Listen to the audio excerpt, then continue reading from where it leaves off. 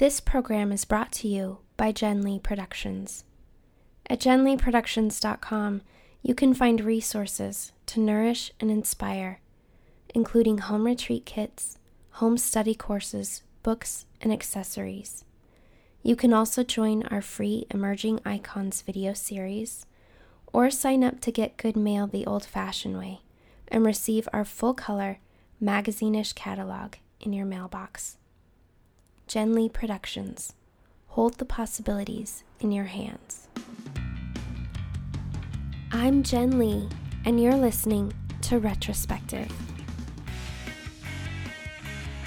Today, I'm so excited to be talking to Kelly Barton, who is an artist and designer in Indiana. Kelly, thank you so much. Thank you for talking to me today. Why don't you just kind of start us out at the beginning? Have you always been an artist? No, I probably started with artwork in really simple ways when I was pregnant with my middle son, or my middle child. He came about a year into my marriage, and I had one in kindergarten, and I went from working full-time, and then all of a sudden I was a stay-at-home mom, and I tended to get really bored during the day. So there was a craft store down the street, and I started sewing baby clothes. So when he came along, he was going to have, cute little hand-sewn clothes, and I did that, and then that just kind of catapulted me into more things. I took a couple of craft painting classes, and when I decided to go back to school, I was trying to figure out what I was going to do. And I had a choice between, when I took an interest test, it was nursing, graphic design, or welding. So every time I take any interest test, welding always comes up first on the list. And I never wanted to do it because it's the man's world. And when I was younger and in high school, it was so intimidating to think that I could be a welder, or why would I want to be a welder? I'm a woman. And so I really thought about nursing, and I just realized that I would be better off if I went into graphic design.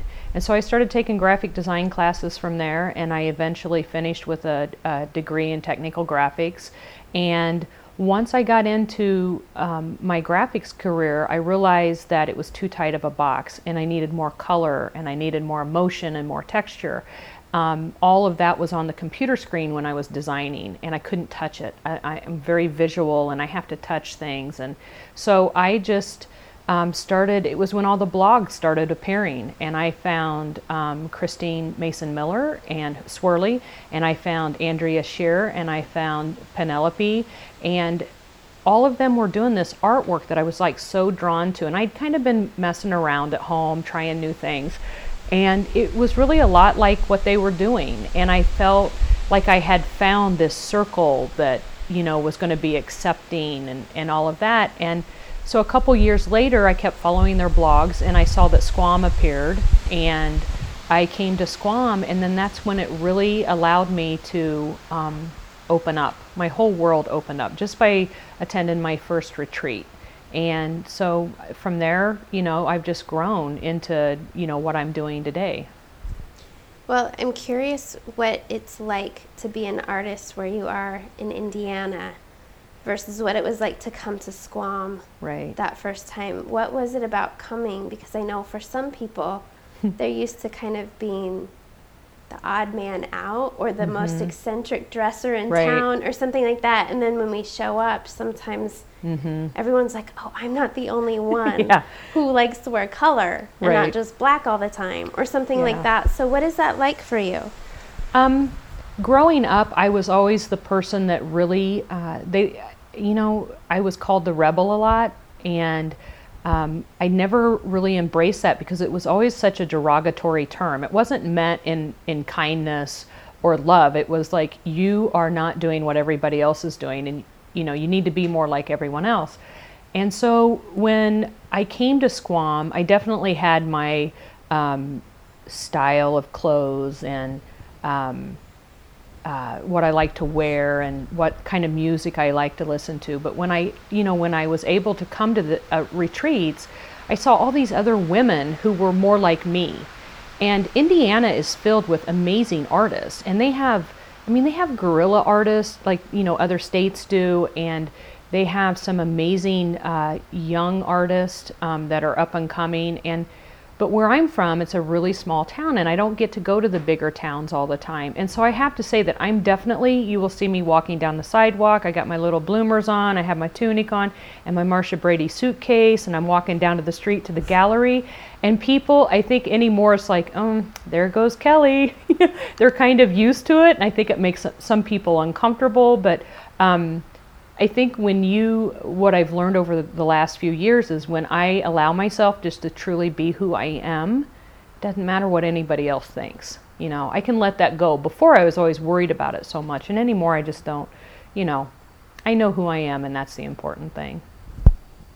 Now, I know that some of the women who you've met at these gatherings have then turned into really good friends that you're then in touch with throughout the year. So what has it meant to you to have those friendships and to have those connections? It's been an interesting kind of a balance because, I have my friends at home who, are lawyers and teachers and come from all different backgrounds. But what this has done for me, it's given me such a creative circle. Which I was craving. I didn't realize for years it was just like, I was like cranky and I didn't know what the problem was, and I just didn't feel like I was where I was supposed to be. And really in the last 5 years, like I said, I've opened up so much and my life has changed so much, and they've just, it's a support system that I needed so badly. And that's what we do for each other. We Skype. Sometimes we do studio Skyping where we paint all day. And, I have a friend in California that I met at another retreat, and she and I will paint on Skype, and, we will critique each other's work, which is amazing. I'm alone a lot at home because I freelance. And so I don't have that creative outlet, directly around me. So when I can reach out to my friends in other states through, Facebook groups or Skype or email, even, telephone, it just allows me to work on my business side. It allows me to work on my art in a more freeing way, I think. Yeah, that's really interesting. And I think I am intrigued when you talk about that idea of balance, because when it comes to creative work, I feel like I feel like it's a creative act when I have those conversations with my colleagues and with my peers. And sometimes when you have an idea, but it's kind of half-baked, but you can talk it through with somebody and bounce it off somebody and have them say, well, this is what I'm hearing and what you're saying. Or that sounds really interesting, or you should think more about that. But then there's a whole other element where we do need to be alone to do so much of what we do. So it's interesting to kind of find that balance of being alone and being together. Have you always worked from a home studio? No, when I graduated from college and in graphic design, I worked for a small marketing company in my hometown, which is a very small community in Indiana. And I did all the graphic design for them. I was there for about 5 years, and I've had a couple other jobs, but what was going on was my kids were getting a little older. My husband worked all the time, and I didn't have the support that I needed at home. And it was getting to the place where I needed to work more hours and go back in the evening. And my kids they needed me. And so I knew that one of us needed to be at home more to keep, to wrangle things in. And so I was the choice because I was the one that wanted to work from home. And so we just put things in place. We paid off a car, and we saved up some money. And within a few months, my husband looked at me and said, you can give your 2 weeks notice. And that's what I did. And it was really hard leaving that job. My employers were, they were good bosses, and I was really close with them. But the pull to be at home and work from home was huge. And so I did some work for another graphic designer that had some nice contracts and needed some extra help. And I had some contracts of my own. And then eventually I really just started working more on my art. Can you tell me a little bit about the things you've created and come up with Liz Lamoureux? And I know it started with some jewelry, and now you have a whole Chickadee Road website. So can you tell us a little bit about how that idea came about and what it's been like to create something in partnership? Liz and I met that first year that we went to the Squam retreat together, and slowly built a friendship and kind of a creative collaborative, not so much with having a business together in the beginning, but it was totally the Skype dates and bouncing ideas back and forth, totally the brainstorm sessions. And she lives in Tacoma, Washington, and I live in Indiana, and thank goodness for Skype and Facebook and emails. And so from there, we really, she started doing some retreats out there, and I worked for her, and I go out there now and teach with her about 4 times a year. And recently, we just started Chickadee Road, and we call it a Kindred Soul Party.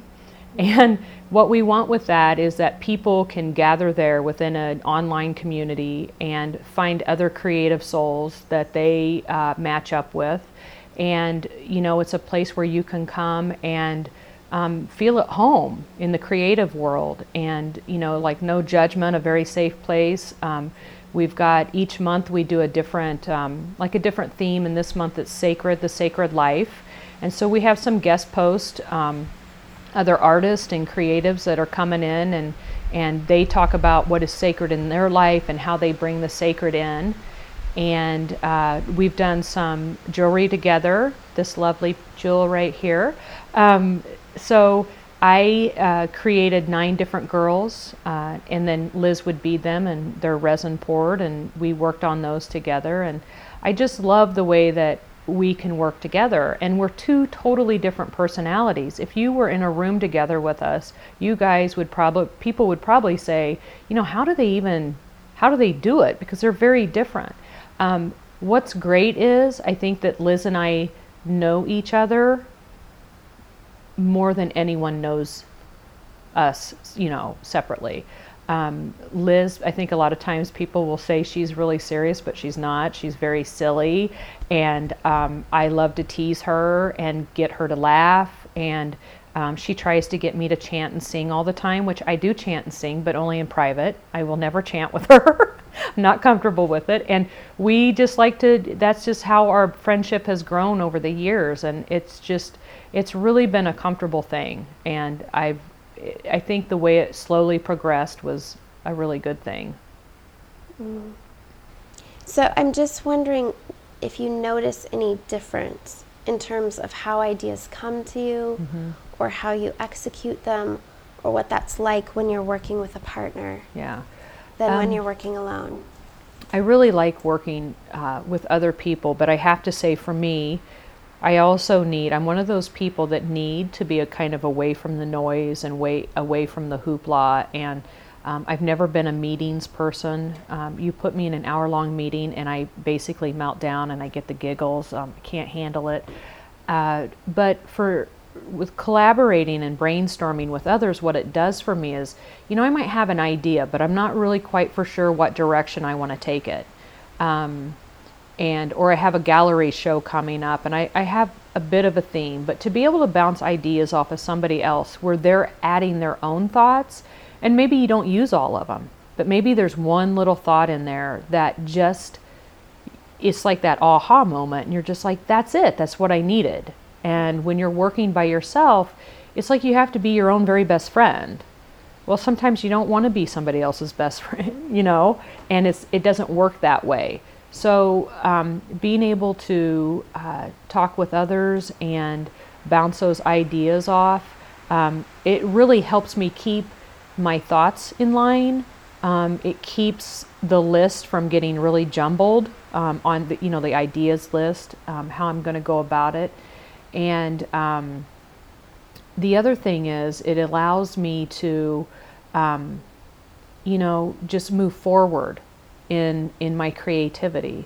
I think back, if I was still doing this on my own, I would probably still be doing the same art, but or the same style. And I think that I've been able to grow because I've welcomed other creatives into my life, and some of them have just kind of fallen into my lap. And I've had some really unique opportunities as a designer and as an artist that have come up because of people I've met along the way.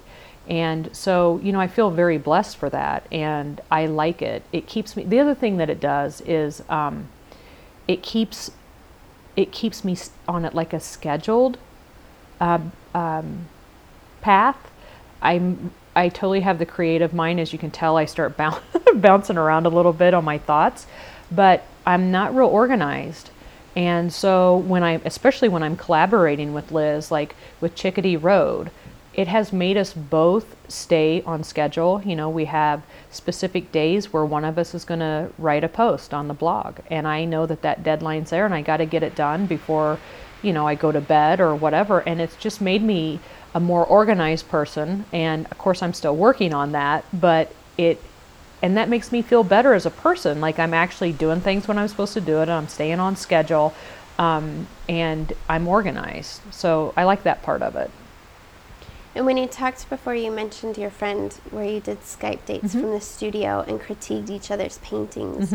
I think inviting critique is, right. Some people are really nervous about that. Is it ever hard for you to hear? Yeah. When I was going through college, as a child or as a teen, I would have stayed away from any opportunity that meant that I had to put myself out there. I wasn't comfortable with it. I had a lot of negative talk in my head. I would talk myself out of it quicker than anything. And it's one of the reasons why I never took art in high school, because I was afraid I would fail at it. And so when I went back to school in technical graphics, every Friday we would have an hour of critique. And you had to stand up in front of the whole class and tell them why you designed your piece that way, and what the design rules were that you met, and why maybe you didn't meet a design rule, because sometimes you just wanted to throw it out. You didn't want to use it, but you had to justify it. And the first few times I did it, literally, I wanted to run to the bathroom and cry and not go back to class. And that was probably one of the best things I've ever had to do in my life, because I had to put myself out there. I had to justify what I did, and I learned to listen to negative feedback in a very non-negative way. And so you couldn't just run off and pout because somebody didn't like your piece. So what you have to do is you have to learn that is one of those times in life where you can either use the information in a positive way or not. You make that choice. And that was really helpful for me. So when Danielle and I are working on these pieces, and, we never say things in a negative way. And I'm very trusting of her. I think she's an amazing artist, and I admire her art. There are a lot of times I wish I worked more like her as an artist. But a lot of times it's just like you need to shadow that area, because it's flat. Everything looks flat. And so you do it and you see the positive in it. And so, you move on. I just think it's a gift when, as artists, you can do that for one another. Well, one thing I'm hearing in what you're saying that you mentioned both with Danielle and with Liz is this idea of having trust, be present. I think that's really important. And I love that you said that with Liz, you've really built that slowly. Like you've gradually built a friendship, because I think one of the things I think about a lot lately are that we all want to have these connections. So we go to a retreat where it's a very intense experience, and there's a tendency for people to just want to jump in and latch on to people and try to kind of fast track that process, or to open themselves up or invite people in before they have that trust established. Yeah. I think so often, I think back when you're in fifth grade, and when I was in fifth grade, I was the new kid in school. I started at the beginning of the year. My parents didn't throw me into a new environment, midstream, but we had moved to a new house, and, just like the first few days of lunch, and you go into lunch and you're just sitting there, and you're melting down, and you're afraid no one's going to like you. And I can see why so often, like you said, we just want to jump in and immediately be friends with people. And I'm probably tend to be one of those people that kind of sits back a little bit on the sidelines, and as much as I want to jump in, I don't. And there's a couple of reasons. One, sometimes you tell yourself that you don't know them very well, and maybe they don't want to talk to you at the moment or whatever. And the other thing is that I like to kind of sit back and observe and see what other people are about and that sort of thing. And, when we go to these locations, and there's just so many different personalities and so many different creative people, and people come from everywhere. And I like to get to know people. I love meeting new people. But I always say, when we are here, we're almost always at our best self, Yes. So for Liz and I, we live so far apart. Danielle and I live really far apart. And I would always be really interested to see how it would go down if we lived next door to each other. Because I know we'd have days of, oh my gosh, get out of my breakfast nook because you're driving me crazy today and I need a break. But you have to be respectful of that. With Liz and I working this summer, when we were first putting Chickadee Road together, she had a really long vacation period. She went back home and visited her mom, and I wanted to, there were probably things that she wanted to talk about for Chickadee Road and I wanted to talk about, but she needed the break. She needed to be with her family, and I think that she and I do a really good job of respecting that. Danielle does a really good job of respecting that. When I'm away or they know I'm doing something, they're not calling, to do business. I mean, that all comes into play where you have to know each other, and truly over the whole slow process has helped with that, because we learned so much more about each other. We truly learned who one another were, and I love that part of it. I think one of the things that I most love and admire and appreciate about you is that this way you have, I'm trying to think of how to explain it. How you sense something, you're like, what do you call that? Like you described to us before what it looks like in your town when you're walking down the road in your outfit and with your Marsha Brady suitcase. But for so many people, to be the only one in town like that would really stop them. And they would say, okay, what are the other women in town wearing? And let me match that. Right. And we've talked about parenting before. And there's things in your parenting that you've said, like some people hear these things and hear your methods or traditions and they're like, that's a little unconventional, right? But there's a way that you, it's like you know what you need to create space to be who you are. In a community, I need to kind of float around the fringe, not get too caught up in anything that's going to distract me from what I'm doing, why I'm here, who I am. Yeah. And that you, I don't know, you're very just much totally yourself, but in a way that's not in people's faces, but it always also is not apologetic. And it's not like, I'm so sorry, I hope this isn't cramp your style. That, Yeah. Well, earlier today when I was walking back from the dining hall, I found myself what I was considering gabbing, and I walked, the people I was talking to, they were going a different route than me.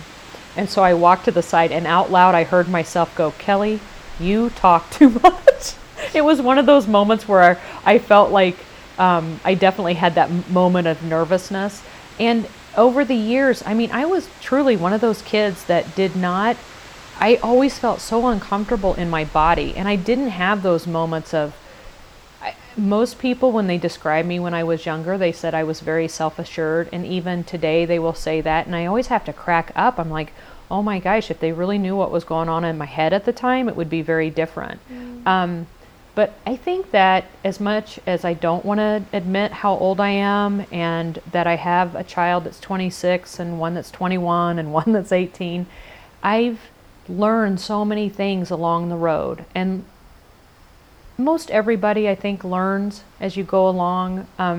So much of it is how you apply those methods of learning, We all have those moments that we don't shine the way we want to. And I want to shine. Not as in I'm on center stage with a microphone. That's totally, I would melt down. I wouldn't be able to do it. But I want my kids to look at me and say, you know, my mom was a good mom. I didn't like everything that she put me through. I didn't like all of her discipline, but she was, you know, a good mom. She loved me. That's what I want. I want my kids to think that. If they think that, I don't know. I'm pretty sure they love me. They don't always like me. And that's the whole thing with the parenting. And you talk about my non-traditional methods, and I never think of it as non-traditional. I just think that my parenting so often is like how my parents were with me. You know, I want my kids to be respectful and kind and be hard workers, and you know, I don't care if they're doctors or lawyers. I want them to be happy in life. And so it has definitely been a work in progress. I haven't always felt that way, but I just think the older I get, I just see all the nonsense of all the other stuff, and I just want to slough it off. Like, it's like, you know, I love wearing layered clothes, but there are some days that I feel like I have a big, huge, heavy coat on. And that's what life does to us so often. And I want to be able to live that life where that coat is not weighing me down. You know, I want to be able to embrace the things in life and my opportunities and really be thankful for them. Well, I think that's really helpful to hear, because when you talk about having other people experience you as self-assured but not feeling that way on the inside, I think of all the people that we look at and they look self-assured, and one of the things we do is we think that that's just how they are, and then like it's a fixed trait, and then we often then think it's a fixed trait like having blonde hair, like they were just born that way and I just wasn't. Did you think I was blonde? No. I used to be. But I love, as you've told these stories, getting to hear a little bit of the transition between that Kelly as a child who wasn't like quite comfortable in her body, all the way to the way we get to see and know you in the world. And when you talk about wanting to shine, I really feel like I see that theme in your work so clearly, and that I feel that calling to me all the time. And it feels like it's all the time giving me permission and saying, when I'm looking down, saying, am I allowed to wear these shoes with these stripy tights, and be like, you know what? Like, just let yourself be. Yeah, exactly. And I think it gives us all hope that there's not necessarily like a how-to. You know, I don't hear you saying like, okay, here's 10 steps. But that you're talking about how if you're kind of choosing growth along your journey. I think it's so sad that we live in this society where we have so many opportunities in life, and our kids have all these opportunities in life, but somehow we are put in these little boxes. And I was never one. I'm claustrophobic, so don't put me in a little box at all. And I always find that so interesting. I always had to go, like if we had a big family gathering, I would always be the one that would sneak up to my room and listen to music and read a book, because it was too much commotion. And, you know, sometimes I didn't, like I said, you didn't feel comfortable in the air. I mean, loving family, I had a great family, but sometimes it was just too much commotion and too much comparison. And I just hate it that people are put in these tiny little boxes. I see women walking around all the time, and they just look, so many times they'll look sad, and you know, they're like tugging kids along, and I just want to say there's so much more out there. But again, it's that choice, and I have that choice every day, and some days I choose to live in the muck. I mean, there are days that I'm just like, you know, I let what others are saying bother me and affect me. And so what I've tried to do is I have a couple like different little mantras that I repeat to myself. One of them is let it go, because I'm one that tends to hold on to things and just hold on tight to it, but it affects my life in a negative way. And so the more I've allowed myself to do that, the better it gets. And now that I'm kind of on this other side and enjoying it, I don't want to go back. You know, I just keep wanting to advance, and not, you know, my thoughts are about very simple little things in life. You know, I have a husband who is very good to me and to my kids, and who loves me, and we have a roof over our head, and we have cars that don't break down, and I get to paint almost every day. So for me, that's enough. not always enough. Sometimes I want to do a new gallery show, and then you have to work on that, or I want to send my art, I want to submit my art to a magazine, or those are those moments where I really have to hold true to the let it go and I am enough and all of that. That's great. Well, thank you so much for talking to us today, Kelly. Thank you. Thank you for listening to this episode of Retrospective. I'm your host, Jen Lee. Meet me back here for more conversations and stories about where we are and how we got here on Retrospective.